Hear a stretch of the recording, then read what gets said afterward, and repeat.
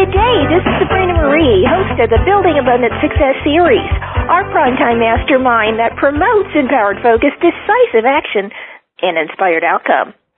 Our spotlight on entrepreneurship, branding, marketing, and promotion with my guest, Frank McKinney. Yes, daredevil real estate artist and philanthrocapitalist.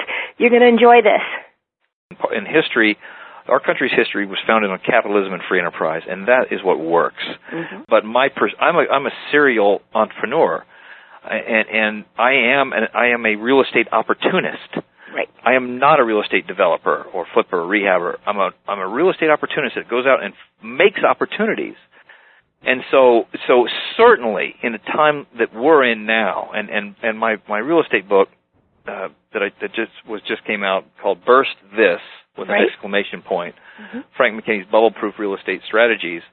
Listen, I've been at it for 25 years. I went back and studied 6 cycles, real estate cycles dating back to the mid-'70s. I've been through 4 of those 6 cycles. I want to show the reader in that book how long these cycles last, what brings them on, how long we skip across the bottom, and when the low-hanging fruit presents itself, so that when we're about ready to come out the backside of one of these cycles, it's time to make some money, some easy money. You can always make money in real estate. Very few times can you make some easy money.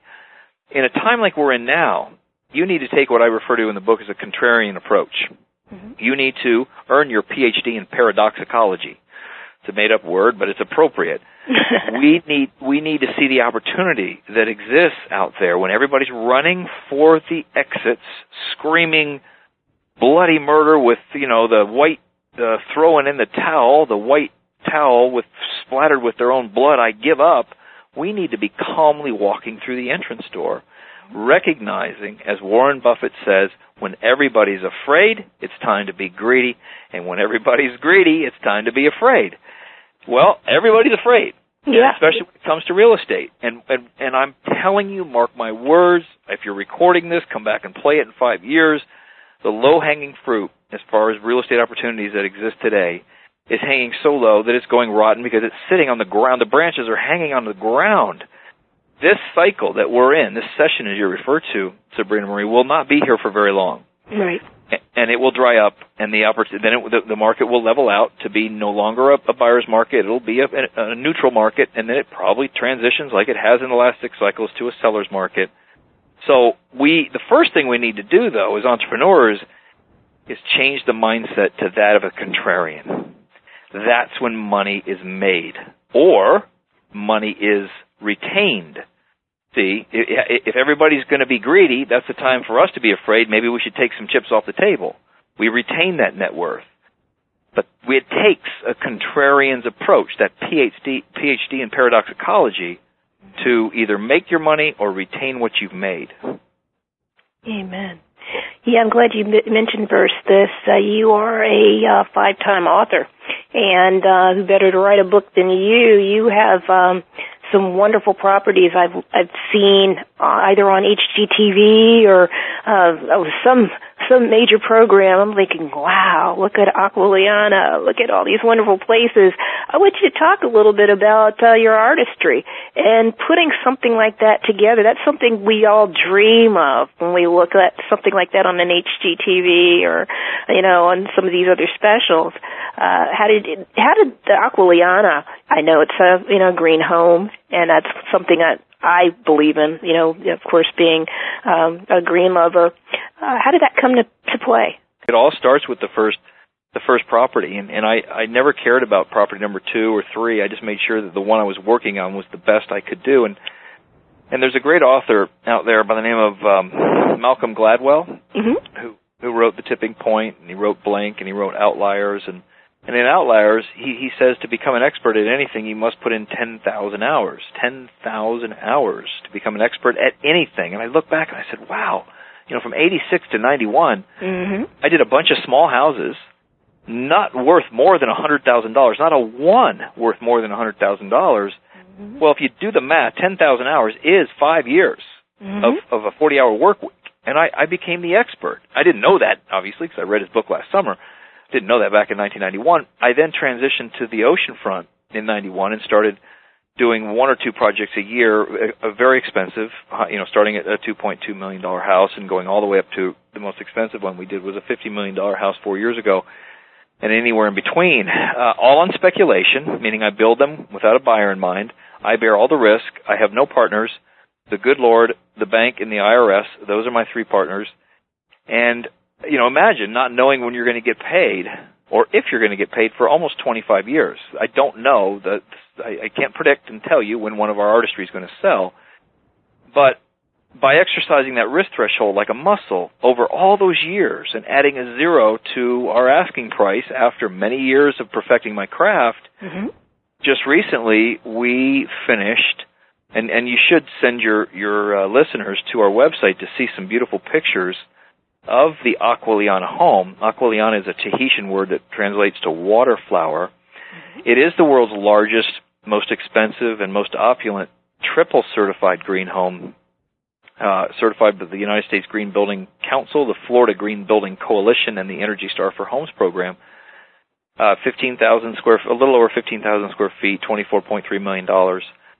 Fully furnished down to the linens on the beds and towels in the closet, so it's turnkey, ready to go.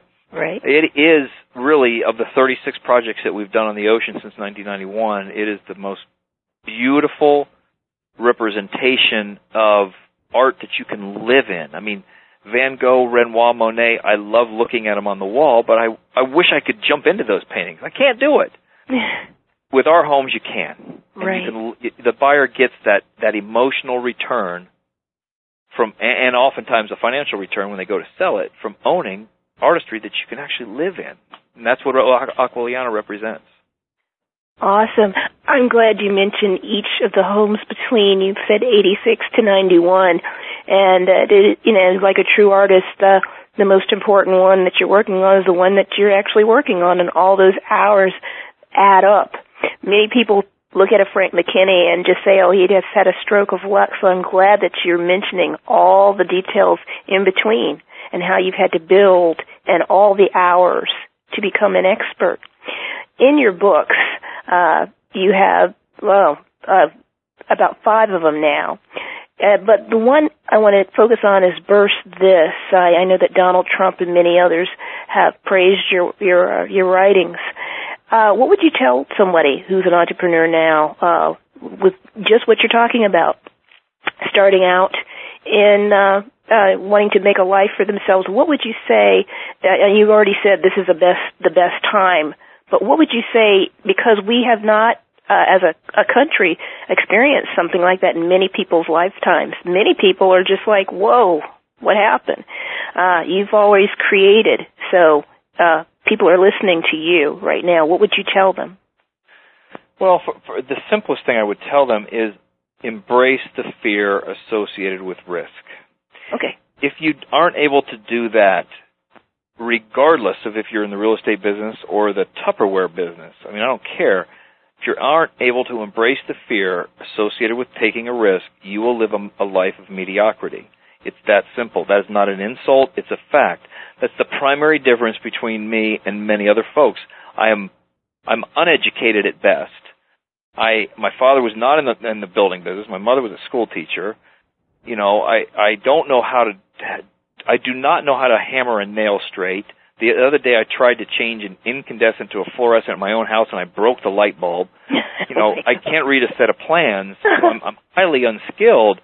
But at the same time, the difference is yes, Frank McKinney has fear and is afraid nearly every day of his life.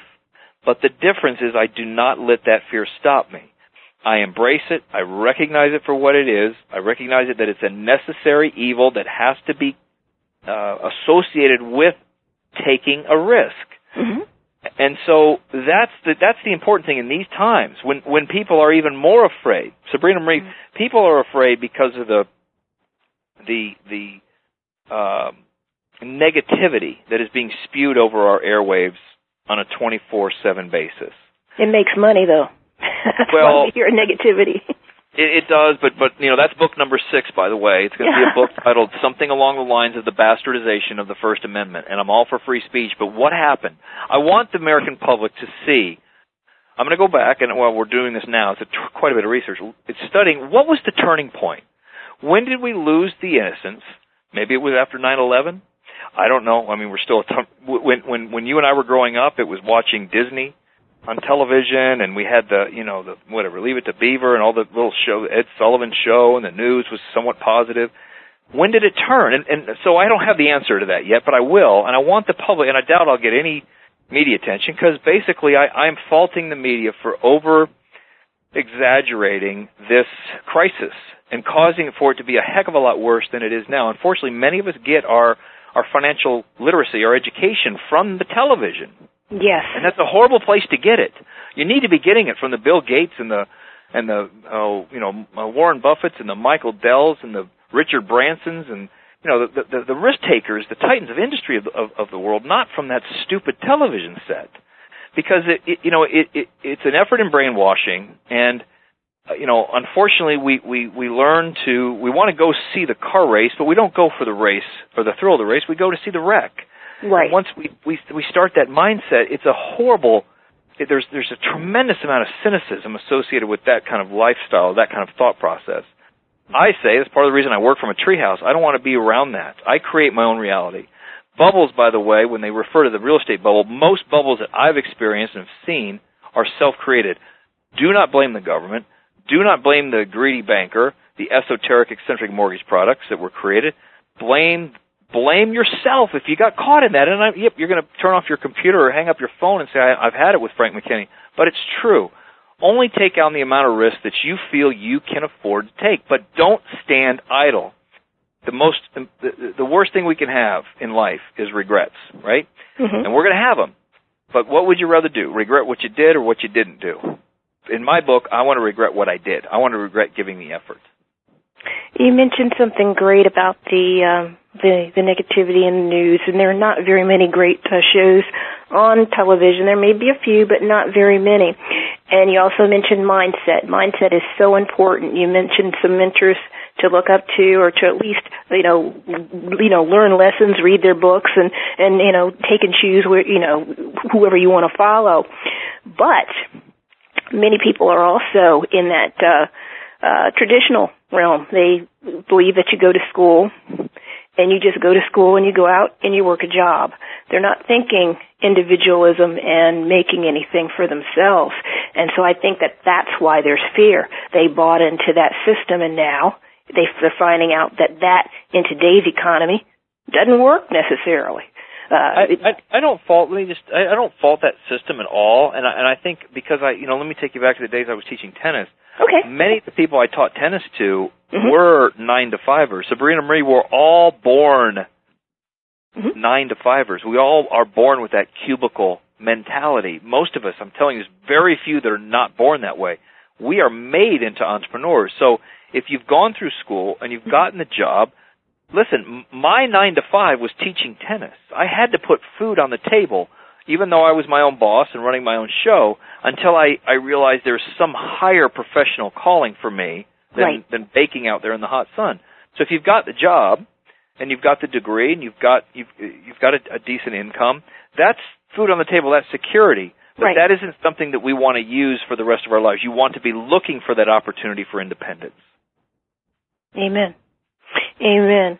You have 4 other books. I was looking at the Make It Big, Frank McKinney's Maverick Approach to Real Estate, The Tap, Dead Fred, Flying Lunchboxes, and The Good Luck Circle. I wanted you to talk briefly on your marketing and about those books so our people know about what you're doing. Well, I think the Burst This book is a very important real estate book for those who want to learn from somebody I guess I can say I've walked the talk for all those years. And the book, the Burst This book, is really a practical book because what I wanted to do is, I want to learn from a doer. I don't want to learn from a talker. So let's be a doer in the book, and let's show the reader exactly what we did over all those 25 years. And I cut the book up into 3 very simple parts. The first one is titled The Confident Contrarian. So yes, before we can succeed in the business of real estate or as a real estate entrepreneur, we have to change our mindset. As we talked about, being that contrarian, earning that PhD in paradoxicology. And then the second part is titled The Market Maker, and how you do create your own markets, and you also, create your own bubble if you're not careful, and how to buy real estate right, and how to balance, the time, budget, and quality. I think the most important chapter, though, in that section is titled The Most Obscene Four-Letter Word, and it's not the F word or the S word, it's the D word, it's debt. How to responsibly, and this can apply in any book, any situation, how to responsibly handle debt. Look what it did to us as consumers. Look what it did to us as a country with the irresponsible handling of debt, and how to go through and how to borrow properly if you're going to leverage to buy real estate so that you don't get in trouble. And the last part is titled The Artist and the Closer, and it's how to create your own brand. And listen, you can buy it right and fix it up right, but if you don't know how to sell it, forget about it. And that is the longest. It's a 50-page chapter on how to sell your real estate, how to get top dollar for your real estate. Awesome. And so, that book, it's everything that I've learned. It really is everything that I've learned in the nearly 25 years that I've gone from that $50,000 fixer-upper to the $50 million house that we sold a few years ago. Awesome. You have so many areas to your profession. I'm looking at your website as we speak, and I wanted you to talk a little bit about the marathon you just got finished running. I saw that. And how long does it take for you to train to keep your mindset and your body set to do that? It's called the Badwater 135-mile ultramarathon. And as it says, it is a 135-mile nonstop foot race in the Death Valley Desert in July, where the daytime temperatures reach 130 degrees and the temperature of the pavement can exceed 200 degrees. And indeed, it is run nonstop, 135 miles on pavement, actually, on the road, from the lowest point in the Western Hemisphere at 282 feet below sea level. That's called Badwater. And it finishes 3 mountain ranges later. So you're up, and then you're back down to sea level, and you're up, and then you're back down to sea level, and it finishes at about 9,000 feet above sea level, 135 miles later. It's an unsupported race, meaning there are no aid stations. You have to bring your own crew with you. And according to the National Geographic, as they went around and ranked all the races in the world, it is the toughest race in the world based upon those conditions that I just represented. And I've finished it 4 times, and I'm training right now for my 5th attempt at finishing the toughest race in the world. I would be the 40th person to finish that race 5 times or more. And to put that in perspective, 1,100 people have summited the top of Mount Everest. And so it's that difficult of a race to be, one of 40 to have finished it 5 or more times. Called the Badwater 135-mile ultramarathon. And as it says, it is a 135-mile nonstop foot race in the Death Valley Desert in July, where the daytime temperatures reach 130 degrees and the temperature of the pavement can exceed 200 degrees. And indeed, it is run nonstop, 135 miles on pavement, actually, on the road, from the lowest point in the Western Hemisphere at 282 feet below sea level. That's called Badwater. And it finishes 3 mountain ranges later. So you're up, and then you're back down to sea level, and you're up, and then you're back down to sea level, and it finishes at about 9,000 feet above sea level, 135 miles later. It's an unsupported race, meaning there are no aid stations. You have to bring your own crew with you.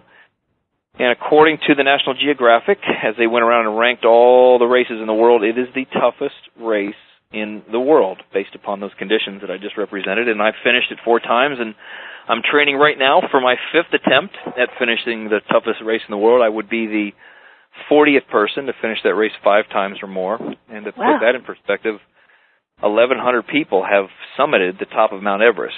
And so it's that difficult of a race to be, one of 40 to have finished it 5 or more times.